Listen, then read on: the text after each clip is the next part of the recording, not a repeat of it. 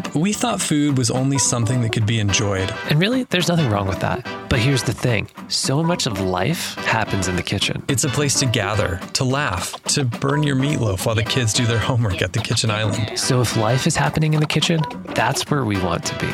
It doesn't have to be so hard. We can be great dads and great cooks. This show is about us trying to figure it all out. I'm Chris. And I'm Phil. Welcome to Dad's Kitchen. Phil, are you ready for fall? Yes, in the worst way. I'm not sure what that means. You know what I was actually thinking of was that apple cider chicken that we made in one of our earlier episodes. Yeah. Do you remember that? Do you remember how good that was? I do, and I do. Yes, Phil. Which is funny. That's what I'm thinking of. It's funny that you fall. bring that up. Put that thought in the, your back pocket, on the back burner for half a second. Like, don't shelve it, just put it on the coffee table. Sure. Okay. Yeah, I guess that metaphor works. Why do you like fall? I would say I like the seasons changing, but given my non-seasonal climate that I live in, I guess what I'm trying to say is I like the idea of seasons changing. Do you guys have hot and slightly less hot? Yeah. And then like 3 weeks of hurricanes. And those are actually like the most beautiful weather, like right before it and right after it. They're epic. And fall means hurricanes. So yeah, bring on the fall. Maybe that's what I love about fall is just hurricanes. Okay. That's exciting, I guess. Chris, I have a question. Okay. What's your question, Phil? What do you love about fall? I don't. That's the thing, as I don't like fall. Whatever. I feel like we've had this conversation before, Phil. I don't know. To me, just fall means the summer's done. Follow-up question. Okay. Why are you the way that you are? I mean, is this a nature versus nurture thing? I love winter. It's the best. Then why do you live in South Carolina? Oh. Okay, Phil. Okay. I'm sorry. You're right. You win. Seasons aside, that apple cider braised chicken was actually really, really good. And I kind of forgot about it. Yeah, it was so yummy. I think there were several things that I really liked about it. A, the fact that it tasted like really, really good. Right? And then B, yep. It really wasn't that hard. It was a pretty simple dish, right? Yeah, I feel like it was. And I thought it was full of nutrition. Kids loved it. Wife loved it. And it was a single pot dinner. And great for leftovers. Yeah. Yeah. And I don't know. I know you don't know what we're talking about, but the apple cider, Never do. The apple cider braised chicken that I made, Phil, I made it in a Dutch oven. And I know that we've brought up Dutch ovens often, and we kind of loosely maybe hit a little bit on it in our pots and pans episode. Was that like a comprehensive pots and pans thing? We did like a holistic overview of what some of those different types were. And yeah, if we had a bullet point list somewhere, then no doubt in my mind, Dutch ovens were on that bullet point. However, Chris, I'm maybe starting to pick up what you're putting down, and maybe that should be larger than a bullet point. Maybe, Phil. And it feels like we might have a few new listeners since that Pots and Pans episode. I thought it could be interesting to talk about this thing that we always talk about, the Dutch oven. The Dutch oven. Yeah, it makes its way into every episode, whether it's intended to or not, because Chris, they're the best. If we had ever had some type of formal pictures taken, there should always be a Dutch oven hanging out in the background. Yeah, gosh, what is that? From now on, any pictures on Instagram should have a secret Dutch oven. Just like you got to try to find it. Yeah. Like it turns into a little bit of a game. That's actually not the worst idea. There's a children's book where there's a little mouse on every page and you have to find the mouse, and it has absolutely nothing to do with the story. And I'm trying to remember what book that is, but yeah. Well, Goodnight Moon has a mouse in it. But maybe that's what I'm thinking of. It's called Giraffes Can't Dance. Oh, okay.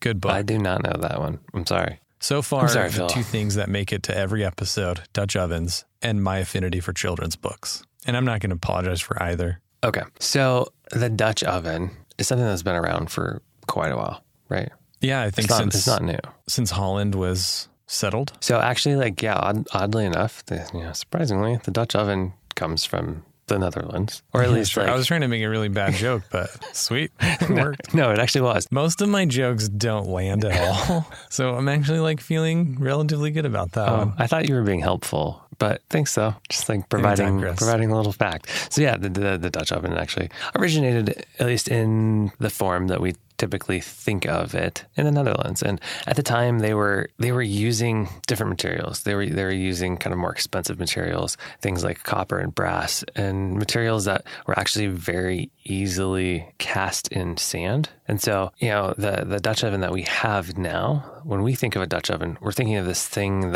it's actually cast in iron. It's cast iron. And oftentimes it's enameled. It's like a pot that has a well-fitting, heavy lid on it that is also cast iron, usually enameled. And, that first Dutch oven from the Netherlands, which they didn't call it Dutch oven. They probably just called it. They just called the oven a pot, maybe. Yeah, that would make more sense. There's a little bit of a difference. So there's actually this English craftsman named Abraham Darby that saw these Dutch ovens, and the typical English pot or cookware piece was made of cast iron. One element of the Dutch oven was this casting in sand, and it gave it a really nice fine finish, where cast iron is a bit rougher. And so the typical, rough cast iron English cookware piece was actually cast with clay. So it took a while to figure out how to actually cast iron in sand to achieve that same level of smooth finish that these Dutch cookware pots pieces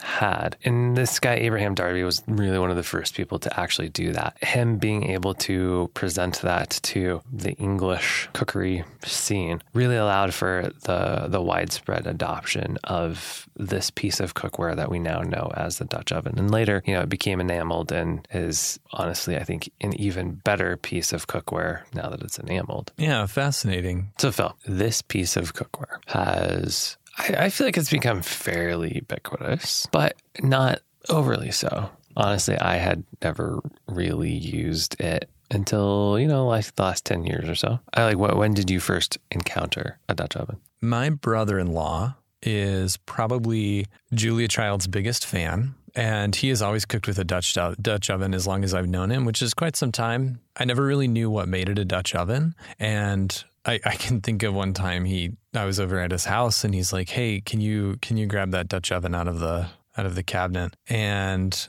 I think I just grabbed a pot, I may have actually grabbed the crock pot, and that's when I decided I should start trying in life. Fast forward a few years, we start this podcast. I want to take cooking seriously, and we bought a Dutch oven for Christmas last year, and it was way long overdue. And it got me thinking, man, I'm like 10 or 12 years into marriage. Why did we wait this long? Because everything changed. I mean, the way stuff is cooked and prepared and the ease of it all. It just like life made sense when life in the kitchen at least made sense when we got the Dutch oven. I love it. It's by far my favorite piece of cookware. And I suppose I have you to thank for that. Well, I guess you're welcome, I guess. But honestly, that's the thing that I love about the Dutch oven the most, is it really does simplify a lot of cooking for me personally, because it's something that you can make a lot of these one pot type meals in, especially if you think in terms of cooking in stages. Yeah, no, I'm with you. Like the ability to not have more than one piece. I mean, obviously there's things that there's instances and times that call for more than one piece of cookware, but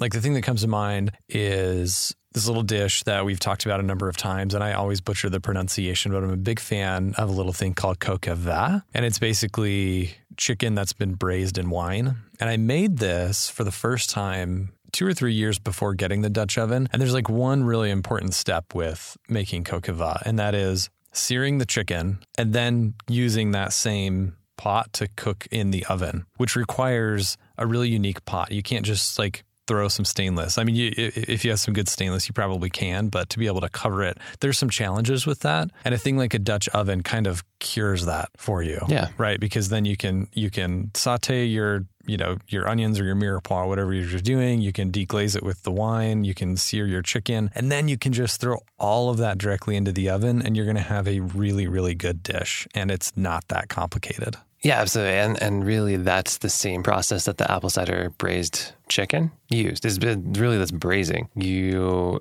take that chicken, you more or less sear it. So you're hitting it with a little bit of a higher temp, not totally cooking it all the way through, but getting some nice browning. And then you're adding a liquid to it, putting a lid on top of it so it stays, relatively steamy. inside, and then you're throwing that inside of the oven. And the Dutch oven is absolutely fantastic for that. Coq au vin or beef bourguignon, both of those use that same type of technique. Honestly, actually, we were just up in the mountains a few weekends ago. We were up there with my parents, and Molly and I, we were going to go out one of the nights, but then we were walking through a farmer's market, and honestly, I had not made this since our episode, but we saw some great eggplant, some great tomatoes, and some squash. And I just decided to, grab all of that and make a ratatouille. And again, I didn't actually have our Dutch oven up there. And so I found myself really, really missing it because, when we had done it before, I had actually cooked the eggplant in the oven, in the Dutch oven, pulled it out, and then made everything on top of the stove. So that versatility of being able to go from the oven to the stove, you got to watch out because, things that come out of the oven are hot and you might burn yourself. I found that out. But that versatility is really, really great. Yeah, because you almost need a baking dish if you're then going to bake whatever your dish is. Yeah. And that's just like one more step. And it's one more thing to clean. And it is. And honestly, not everybody even has a baking dish. And usually those are pretty shallow. So you can get splatter. Sometimes it might not be deep enough to really hold the dish that you're making. But I think a Dutch oven is super versatile in that way. I think a lot of, like we've said, like a lot of kind of one pot type cooking. We'll do like a fried rice in it where, I can do like chicken and the rice and eggs and just kind of like layer it all in at different times, starting out with some vegetables, like sauteing some vegetables and then adding something else in as you go. There are also like so many different types of ways that you can cook in a Dutch oven. Like, honestly, you can make a stew or a soup in it really easily. Okay, since this is, becoming an episode of just listing off the things that we've always talked about, like cooking chicken in it. It's so easy just to throw some chicken thighs in there. And I love the higher walls as it kind of maintains some of that chicken splatter when you got something. And honestly, I've heard of people deep frying in Dutch ovens. Yeah, we actually did it. Sort of. We made bagels in a Dutch oven. Because like one of the perks to a Dutch oven is that the cast iron allows you to maintain a certain temperature. So like, your run-of-the-mill, run-of-the-house stainless steel stock pot is going to have a challenge maintaining the same temperature throughout, right? Because stainless steel especially warms and cools and kind of goes through these phases, especially if you don't necessarily have like a central heat source. Or if you don't have an even heat source on your stove. Yeah. Whereas the cast iron... It distributes that heat well. Exactly. Yeah, the Dutch oven distributes that heat well. So we were having a hard time maintaining a water temperature for our bagels that we were making. And if you've not made bagels before, this is bonkers the way the whole thing works. Like, it's interesting. Like you actually weird. boil. It's weird and it's so hard. You boil your dough before you bake it, and that's what like gives it they call it flashing, and it's just like it's what gives it like the chewy chewy texture. And so even is that where the skin comes from? Yeah. Basically, yeah. The skin comes from the boil. And so we tried it in the Dutch oven and it was just like so much easier. So yeah, slight pull away there. Oh yeah, no, but I think that's definitely something that really heavy material that it's made of does really well. Cast iron distributes and retains heat really well. So again, if you pull it out of the oven, it's going to be hot for a while. I found this out. But actually also that kind of brings up something that you can, like another thing that you can do in a Dutch oven is like actually just bake. You can absolutely bake bread relatively well, I think, in a Dutch oven. Yeah, and it actually turns out beautiful. Yeah. Like a loaf of bread in a Dutch oven somehow looks like an item that you would buy at your local, what do they call them? Bakery? I was thinking of like what's like the French term for a bread baker? A boulangerie, Phil. A boulangerie. There you go. Yes, your local bakery does have bread usually. Most of the time.